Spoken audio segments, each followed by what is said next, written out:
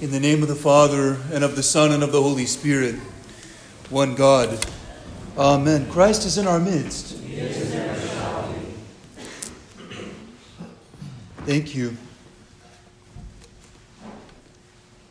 I greet you, beloved in Christ, at the midpoint of the great and holy fast. Can you believe it? We're at the midpoint. And the church gives us the cross as our consolation today. And so today I want to reflect with some sweet and beautiful words about the significance of the cross. We have this unsurpassably powerful theme. This Sunday is called the Sunday of the Veneration of the Precious and Life-Giving Cross. Today we find ourselves doing one of the most peculiar things in the church, making friends with the cross, singing hymns as if the wood itself could hear our acclamations, proclaiming the goodness of this object of torture, and not only claiming its significance, but loving it. How can we love the inanimate object that was used as an attempt by the selfish world to put love to death? How can we love the cross, this object of torture? It's very simple. We love the means by which the perfect revelation of love took place. We love the means by which the perfect revelation of love took place. We love the cross not because a crucifixion took place upon it. This is the part that brings us to tears and causes the rending of our hearts within us, especially when we come to understand who the world was attempting to put to death on that day of Good and Holy Friday.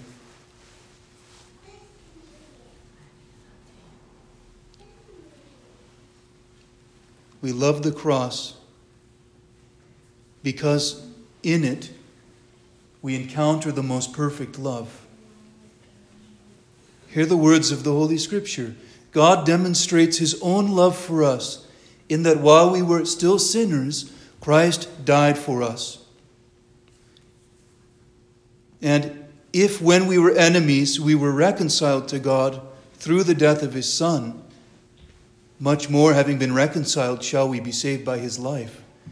And not only that, but we also rejoice in God through our Lord Jesus Christ, through whom we have now received the reconciliation.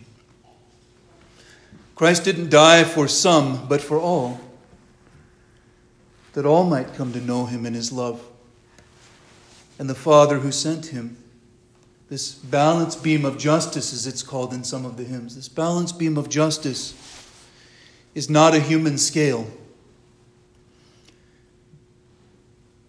Otherwise, the sins of humanity would assure us of our own condemnation.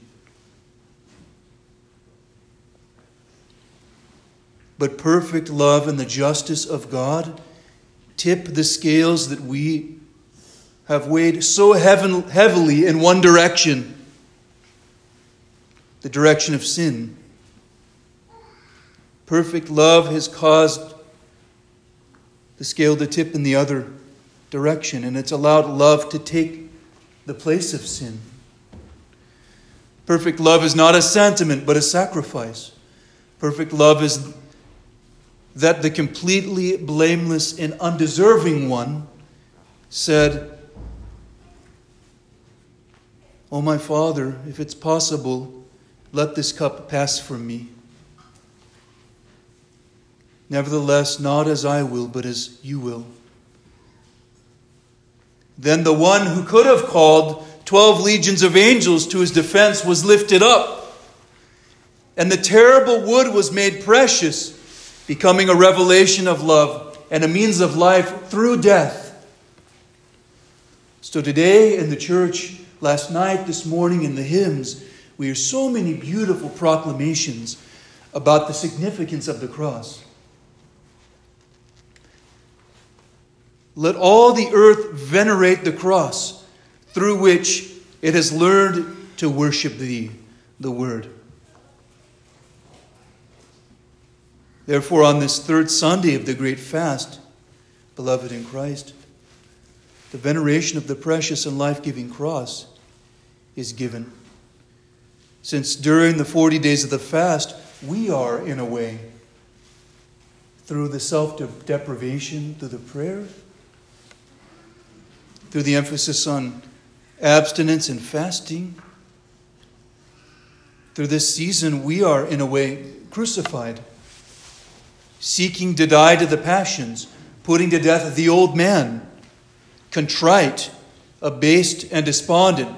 The precious and life-giving cross is offered to us as a refreshment and a confirmation, calling to mind the passion of our Lord Jesus Christ and comforting us. The cross is given to us as a comfort. If our God was crucified for our sake, how great should our effort be for His sake? Since our afflictions have been assuaged through the Lord's tribulations, and by the commemoration and the hope of the cross of glory. For as our Savior, in ascending the cross, was glorified through dishonor and grief, so should we also endure our sorrows, in order to be glorified with Him. This is the only way for us to know love. God forbid, says the Holy Apostle Paul, God forbid that we should glory save in the cross of our Lord Jesus Christ. This incredible paradox, weapon of torture,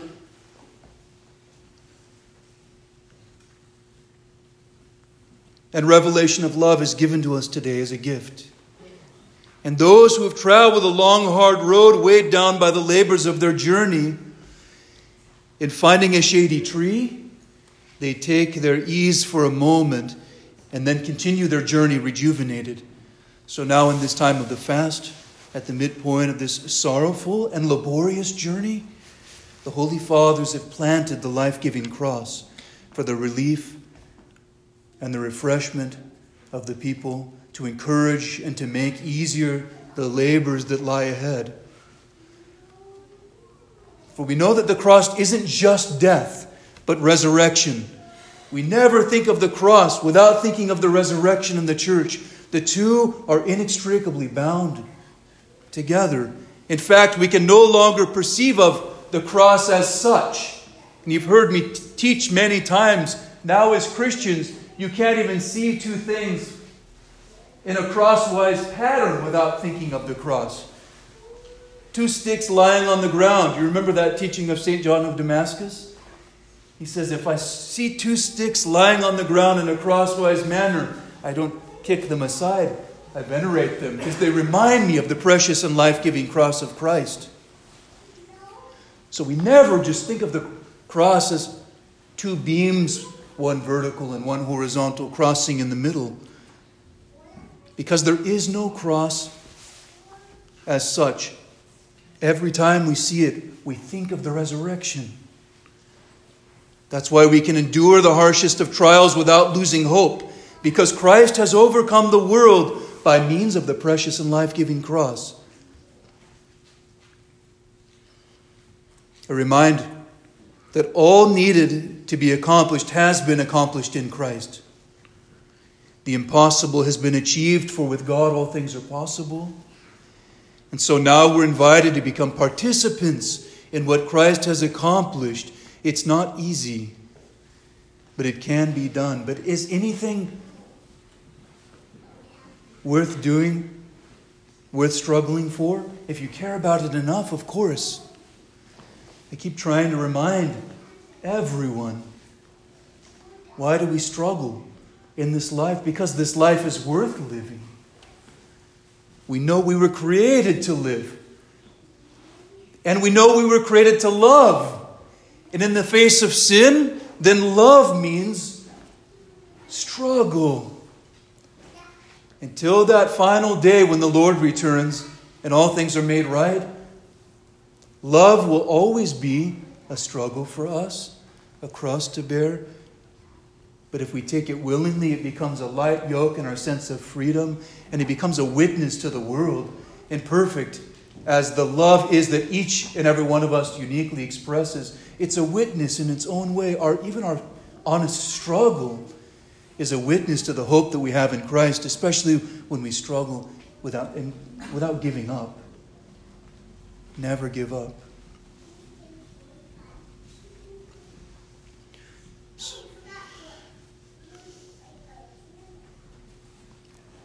We can struggle in a meaningful way in this life, taking up our crosses, if we hear and respond to the call of the Savior, who says, we heard in today's gospel reading, if any man would come after me, let him deny himself, take up his cross, and follow me.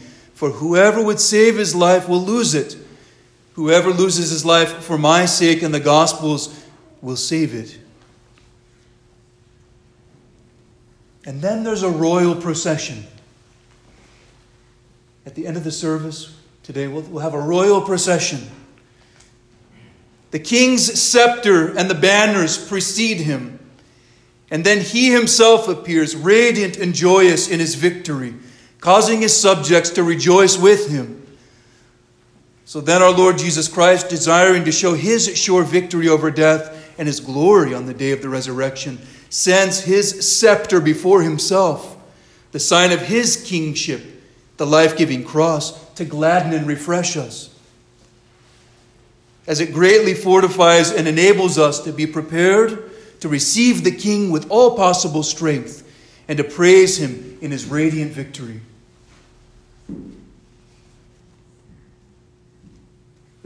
When the cross is there, death is scared. Death trembles. The thing that's trying to lay claim of you and say, it's not worth it, give up. Why try? Abolished right here with the cross. But not just because he did it, so that, as I like to say, he didn't do it just so that we don't have to, but so that we can enter in to the experience of his suffering love. This week lies at the middle of the holy 40-day fast. We find ourselves gazing upon the balance beam of righteousness, beginning to taste the victory, while realizing I haven't yet completed my ascent. God granted me a profound repentance that I might die to myself and become alive in him. The fast then is kind of like a bitter source of our contrition. Because of our contrition and the sadness and the sorrow that we have for our sin.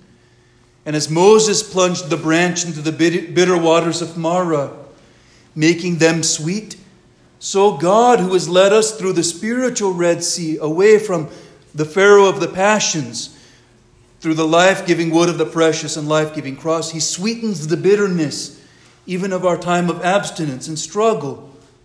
And he comforts those of us who were in the wilderness up until the time when by his resurrection he will lead us to his spiritual Jerusalem. And since the cross is called, and indeed is, the tree of life, by a tree sin came into the world, by a tree the world is saved.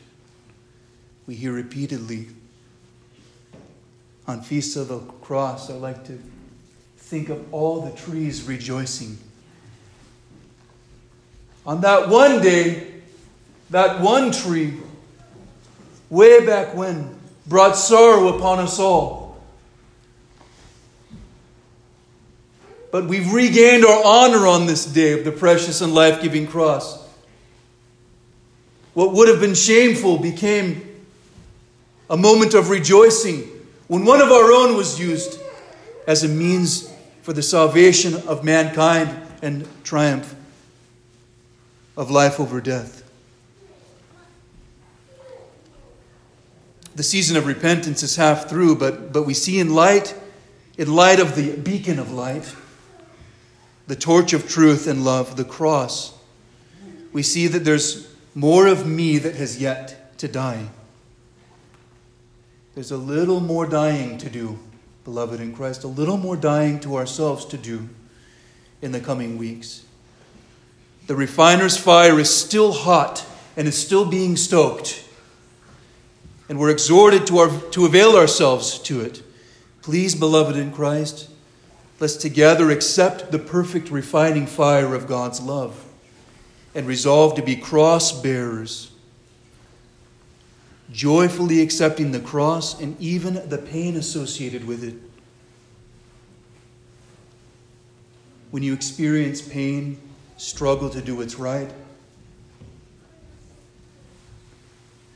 remember the cross of Christ, that he endured all things so that in him we can endure all things.